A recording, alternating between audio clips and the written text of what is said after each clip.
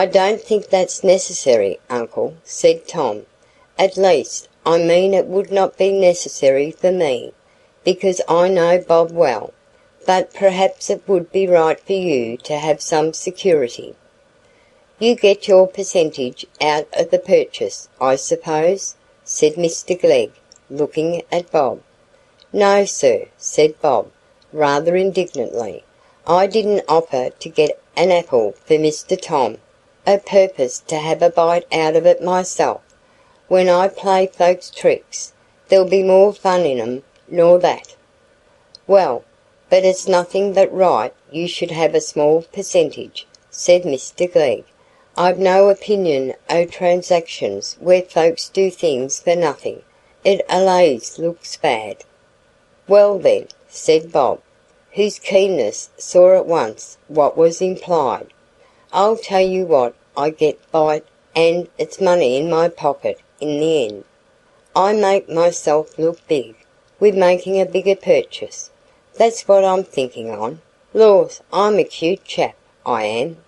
"Mr Glegg, Mr Glegg," said a severe voice from the open parlour window, "pray, are you coming in to tea, or are you going to stand talking with Packman till you get murdered in the open daylight?" "Murdered?" said Mr Glegg. "What's that woman talking of? Here's your nephey Tom come about a bit o' business." "Murdered? Yes. It isn't many sizes ago since the packman murdered a young woman in a lone place, and stole her thimble, and threw her body into a ditch." "Na, na," said Mr Glegg, soothingly. "You're thinking of the man wi' no legs, as drove a dog cart." "Well, it's the same thing, Mr Glegg, only you're fond o' contradicting what I say, and if my nephey's come about business, it 'ud be fitting if you'd bring him into the house, and let his aunt know about it, instead o' whispering in corners in that plotting, undermining way." "Well, well," said Mr Glegg, "we'll come in now." "You needn't stay here," said the lady to Bob, in a loud voice, adapting to the moral, not the physical, distance between them. "We don't want anything. I don't deal with packmen. Mind you shut the gate after you." "Stop a bit, not so fast," said Mr Glegg. "I haven't done with this young man yet. Come in, Tom, come in," he added, stepping in at the French window. "Mr Glegg," said Mrs G., in a fatal tone, "if you're going to let that man and his dog in on my carpet, before my very face, be so good as to let me know. A wife's got a right to ask that, I hope." "Don't you be uneasy, mum," said Bob, touching his cap. He saw at once that Mrs Glegg was a bit of game worth running down, and longed to be at the sport. "We'll stay out upon the gravel here, Mumps and me will. Mumps knows his company, he does. I might hish him in by the hour together, before he'd fly at a real gentlewoman like you. It's wonderful how he knows which is the good-looking ladies, and's particular fond of 'em when they've good shapes." "Laws," added Bob, laying down his pack on the gravel, "it's a thousand pities such a lady as you shouldn't deal with a packman. I stead o' going into these new-fangled shops, where there's half a dozen fine gents with their chins propped up with a stiff stock, a-looking like bottles with ornamental stoppers, and all got to get their dinner out of a bit o' calico. It stands to reason you must pay 3 times the price you pay a packman, as it's the natural way o' getting goods, and pays no rent, and isn't forced to throttle himself till the lives are squeezed out on him, whether he will or no. But laws, mum, you know what it is better nor I do. You can see through them shopmen, I'll be bound." "Yes, I reckon I can, and through the packmen too," observed Mrs Glegg, intending to imply that Bob's flattery had produced no effect on her, while her husband, standing behind her with his hands in his pockets and legs apart, winked and smiled with conjugal delight at the probability of his wife's being circumvented. "Ay, to be sure, mum," said Bob. "Why, you must have dealt with no end of packmen when you were a young lass, before the master here had the luck to set eyes on you. I know where you lived, I do, seen the house many a time, close up Squire Darleigh's, a stone house with steps." "Ah, that it had," said Mrs Glegg, pouring out the tea. "You know something of my family, then? Are you akin to that packman with a squint in his eye as used to bring the Irish linen?" "Look you there now," said Bob evasively. "Didn't I know as you'd remember the best bargains you've made in your life was made with packmen? Why, you see even a squintin' packman's better nor a shopman as can see straight. Laws, if I had the luck to call at the stone house with my pack as lies here," stooping and thumbing the bundle emphatically with his fist, "and the handsome young lasses all standing around on the stone steps, it 'ud been something like opening a pack, that would. It's only the poor houses now as a packman calls on, if it isn't for the sake of the servant maids. They're paltry times, these are. Why, mum, look at the printed cottons now, and what they was when you wore 'em. Why, you wouldn't put such a thing on now, I can see. It must be first-rate quality, the manufacture as you'd buy, somethin' as you'd wear as well as your own features. Yes, better quality nor any you're likely to carry. You've got nothing first-rate but brazenness, I'll be bound," said Mrs Glegg, with a triumphant sense of her insurmountability sagacity. "Mr Glegg, are you going ever to sit down to your tea? Tom, there's a cup for you." "You speak true there, mum," said Bob. "My pack isn't for ladies like you. The time's gone by for that. Bargains picked up dirt cheap, a bit of damage here and there as can be cut out, or else never seen either wear 'em, but not fit to offer to rich folks as can pay for the look of things as nobody sees. I'm not the man as you'd offer to open my pack to you, mum. No, no, I'm an imperent chap, as you say. These times make folks imperent, but I'm not up to the mark of that." "Why, what goods do you carry in your pack?" said Mrs Glegg. "Fine coloured things, I suppose, shawls and that?" "All sorts, mum, all sorts," said Bob, thumping his bundle. "But let us say no more about that, if you please. I'm here upon Mr Tom's business, and I'm not the man to take up the time with my own." "And pray, what is the business, as it is to be kept from me?" said Mrs Glegg, who, solicited by a double curiosity, was obliged to let the one half wait. "A little plan o' Nephey's Tom's here," said good-natured Mr Glegg, "and not altogether a bad un, I think. A little plan for making money. That's the right sort of plan for young folks as have got their fortin to make, eh, Jane? But I hope it isn't a plan where he expects everything to be done for him by his friends. That's what the young folks think of mostly nowadays. And pray, what has this packman got to do with it? What goes in our family? Can't you speak for yourself, Tom, and let your aunt know things as a nephey should?" "This is Bob Jakin, aunt," said Tom, bridling the irritation that Aunt Glegg's voice always produced. "I've known him ever since we were little boys. He's a very good fellow, and always ready to do me a kindness, and he has had some experience in sending goods out, a small part of a cargo as a private speculation, and he thinks if I could begin to do a little in the same way, I might make some money. A large interest is got in that way." "Large interest?" said Aunt Glegg, with eagerness. "And what do you call large interest?" 10 or 12%, Bob says, after expenses are paid. Then why wasn't I let to know of such things before, Mr Glegg? Said Mrs Glegg, turning to her husband, with a deep grating tone of reproach.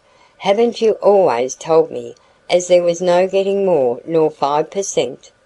Pooh, pooh, nonsense, my good woman, said Mr Glegg. You couldn't go into trade, could you? You can't get more than 5% with security. But I can turn a bit of money for you, and welcome, mum, said Bob, if you'd like to risk it. Not as there's any risk to speak on, but if you'd a mind to lend a bit of money to Mr Tom, he'd pay you 6-7%, and get a trifle for himself as well. And good-natured lady like you'd like to feel o' the money better if your nephey took part on it. What do you say, Mrs G? Said Mr Glegg. I've a notion, when I've made a bit more inquiry, as I shall perhaps start Tom here with a bit of a nest egg, he'll pay me interest, you know, and if you've got some little sums lying idle, twisted up in a stocking toe, or that. Mr Glegg, it's beyond everything. You'll go and give information to the tramps next, as they may come and rob me. Well, well, as I was saying, if you like to join me with £20, you can. I'll make it 50. That'll be a pretty good nest egg, eh, Tom? You're not counting on me, Mr Glegg, I hope, said his wife. You could do fine things with my money, I don't doubt. Very well, said Mr Glegg, rather snappishly. Then we'll do without you. I shall go with you to see this salt, he added, turning to Bob. And now, I suppose you'll go all the other way, Mr Glegg, said Mrs G, and want to shut me out of my own nephey's business. I never said I wouldn't put money into it. I don't say as it shall be £20, though you're so ready to say it for me. But he'll see some day as his aunt's in the right not to risk the money she's saved for him, till it's proved as it won't be lost. Ay, that's a pleasant sort of risk, that is, said Mr Glegg, indiscreetly winking at Tom, who couldn't avoid smiling. But Bob stemmed the injured lady's outburst. Ay, ma'am, he said admiringly, you know what's what, you do, and it's nothing but fair. You see how the first bit of a job answers, and then you'll come down handsome. Laws, it's a fine thing to have good kin. I got my bit of a nest egg, as the master calls it, all by my own sharpness. 10 sovereigns, it was, with dousing the fire at Torry's mill, and it's growed and growed by a bit and a bit, till I'd got a matter of £30 to lay out, besides making my mother comfortable. I should get more, only I'm such a soft with the women. I can't help letting them have such good bargains. There's this bundle now, thumping it lustily. Any other chap 'ud make a great penny out of it, but me, laws, I shall sell 'em for pretty near what I paid for 'em. Have you got a bit of good net now? Said Mrs Glegg, in a patronising tone, moving from the tea-table and folding her napkin. Ay, ma'am, not what you'd think it worth your while to look at. I'd scorn to show it you. It'd be an insult to you. But let me see, said Mrs Glegg, still patronising. If they're damaged goods, they're like enough to be a bit the better quality. No, mum, I know my place, said Bob, lifting up his pack and shouldering it. I'm not going to expose the lowness of my trade to a lady like you. Packs has come down in the world. It'd cut you to the heart to see the difference. I'm at your sarvice, sir, when you've in mind to go and see salt. All in good time, said Mr Glegg, really unwilling to cut short the dialogue. Are you wanted at the wharf, Tom? No, sir, I left Stowe in my place.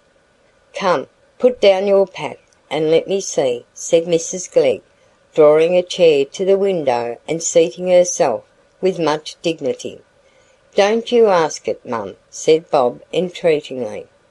"Make no words," said Mrs Glegg severely, "but do as I tell you." Ma'am, I'm loath, that I am," said Bob, slowly depositing his pack on the step, and beginning to untie it with unwilling fingers. "But what you order shall be done," much fumbling in pauses between the sentences. "It's not as you'll buy a single thing on me. I'd be sorry for you to do it, for think of them poor women up in the villages there, as never stir 100 yards from home. It 'ud be a pity for anybody to buy up their bargains. Laws, it's as good as a junketing to them when they see me with my pack, and I shall never pick up such bargains for 'em again.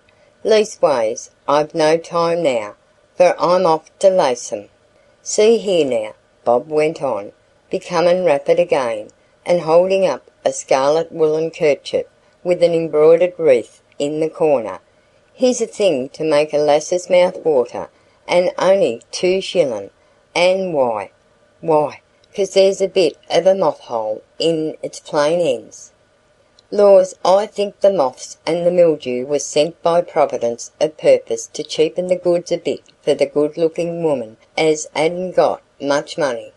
If it hadn't been for the moths, now every handkercher on 'em 'ud ha' gone to the rich, handsome ladies like you, mum, at 5 shillings apiece, not a farthing less. But what does the moth do? Why, it nibbles off 3 shilling o' the price in no time, and them a packman like me can carry to the poor lasses as live under the dark thack, to make a bit o' blaze for 'em. Laws, it's as good as a fire to look at such handkercher." Bob held it at a distance for admiration, but Mrs Glegg said sharply, "Yes, but nobody wants a fire this time o' year. Put these coloured things by. Let me look at your nets, if you've got 'em." Mum, I told you how it 'ud be," said Bob, flinging aside the coloured things with an air of desperation. "I'd know it 'ud turn you again you to look at such paltry articles as I carry. Here's a piece of figured muslin now. What's the use o' you looking at it? You might as well look at poor folks' victual, mum. It 'ud only take away your appetite. There's a yard in the middle on to the pattern, all missed. Laws, why, it's a muslin as the Princess Victory might have wore.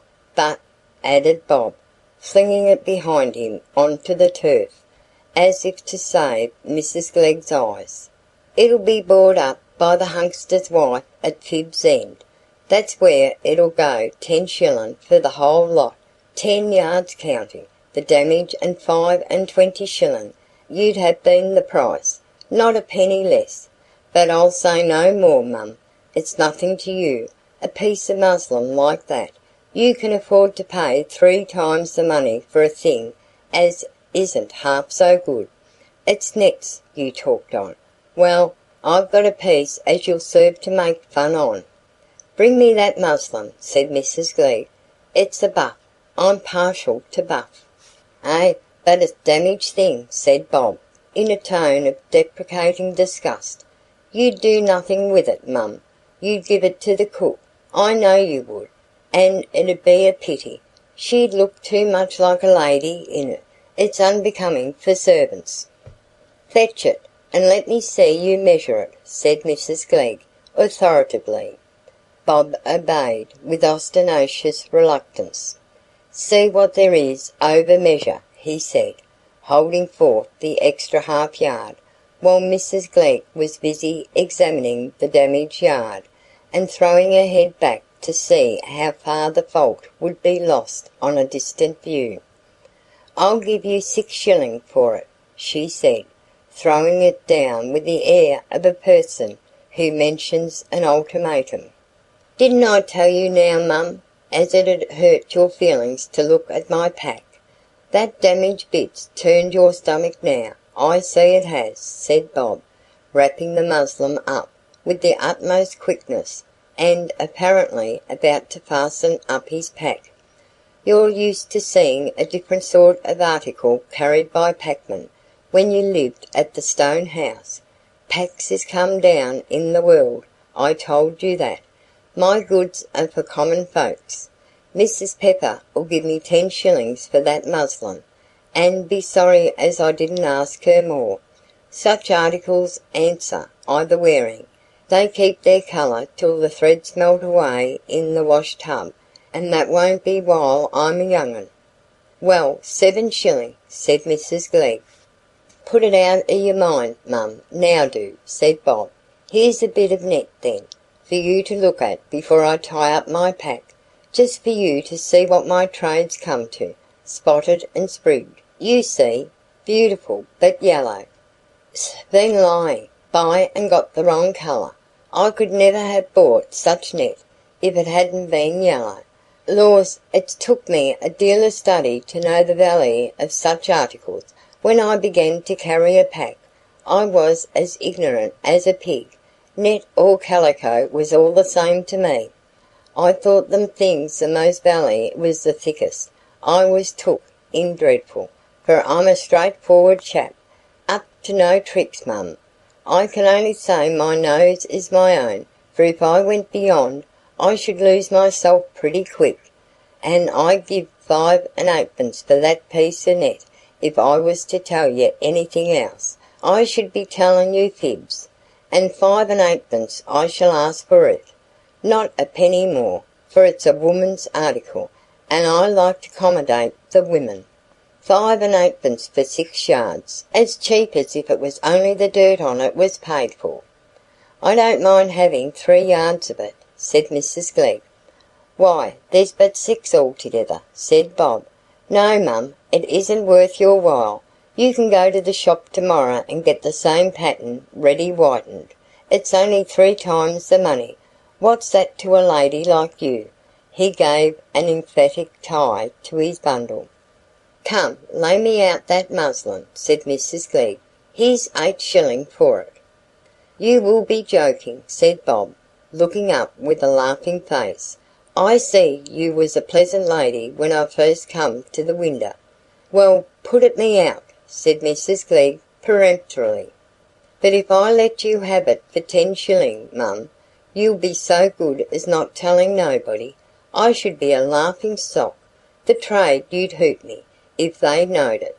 I'm obliged to make believe as I ask more nor I do for my goods, else they'd find out I was a flat. I'm glad you don't insist upon buying the net, for then I should ha' lost my 2 best bargains for Mrs. Pepper of Fib's End, and she's a rare customer." "Let me look at the net again," said Mrs. Glegg, yearning after the cheap spots and sprigs, now they were vanishing. "Well, I can't deny you, mum," said Bob, handing it out. "Eh, see what a pattern now, real laceham goods. Now this is the sort of article I'm recommending Mr. Tom to send out. Laws, it's a finer thing for anybody as got a bit of money. These laceham goods you'd make it breed like maggots. If I was a lady with a bit of money, why, I know one as put 30 pounds into them goods, a lady with a cork leg, but as sharp you wouldn't catch her running her head into a sack. She'd see her way clear out of anything afore she'd be in a hurry to start. Well, she let out 30 pounds to a young man in the drapery line, and he laid it out o' lacin' goods, and a supercargoes of my acquaintance, not salt, took 'em out, and she got her 8% first go off. And now you can't hold her, but she must be sending out cargies with every ship, till she's getting as rich as a Jew. Bucks her name is. She doesn't live in this town. Now then, mum, if you'll please to give me the net." "Here's 15 shillings then for the 2," said Mrs. Glegg, "but it's a shameful price." "No, mum, you'll never see that when you're up your knees in church at 5 years' time. I'm making you a present of the articles, I am indeed. That 8pence shaves off my profits as clean as a razor. Now then, sir," continued Bob, shouldering his pack. "If you please, I'll be glad to go and see about making Mr Tom sportin'. Ah, I wish I'd got another 20 pound to lay out, mysen. I shouldn't stay to say my catechism afore I know what to do with." "Stop a bit, Mr Glegg," said the lady, as her husband took his hat. "You never will give me the chance of speaking. You'll go away now, and finish everything about this business, and come back and tell me it's too late for me to speak, as if I wasn't my nephey's own aunt, and the head of the family on his mother's side, and laid my guineas all full weight for him, as he'll know who to respect when I'm laid in my coffin." "Well, Mrs G., say what you mean," said Mr G. hastily. "Well, then, I desire as nothing may be done without my knowing. I don't say as I shan't venture 20 pounds, if you'd make out as everything's right and safe. And if I do, Tom," concluded Mrs Glegg, turning impressively to her nephew, "I hope you'll allays bear it in mind, and be grateful for such an aunt. I mean you to pay me interest, you know. I don't approve of giving. We never looked for that in my family." "Thank you, aunt," said Tom, rather proudly. "I prefer having the money only lent to me." "Very well, that's the Dodson spirit," said Mrs Glegg, rising to get her knitting with the sense that any further remark after this would be bathos. Salt, the eminently briny chap, having been discovered in a cloud of tobacco smoke at the Anchor Tavern, Mr Glegg commenced inquiries, which turned out satisfactorily enough to warrant the advance of the nest egg, to which aunt Glegg contributed 20 pounds. And in this modest beginning you see the ground of a fact which might otherwise surprise you, namely Tom's accumulation of a fund, unknown to his father, that promised in no very long time to meet the more tardy process of saving, and quite cover the deficit.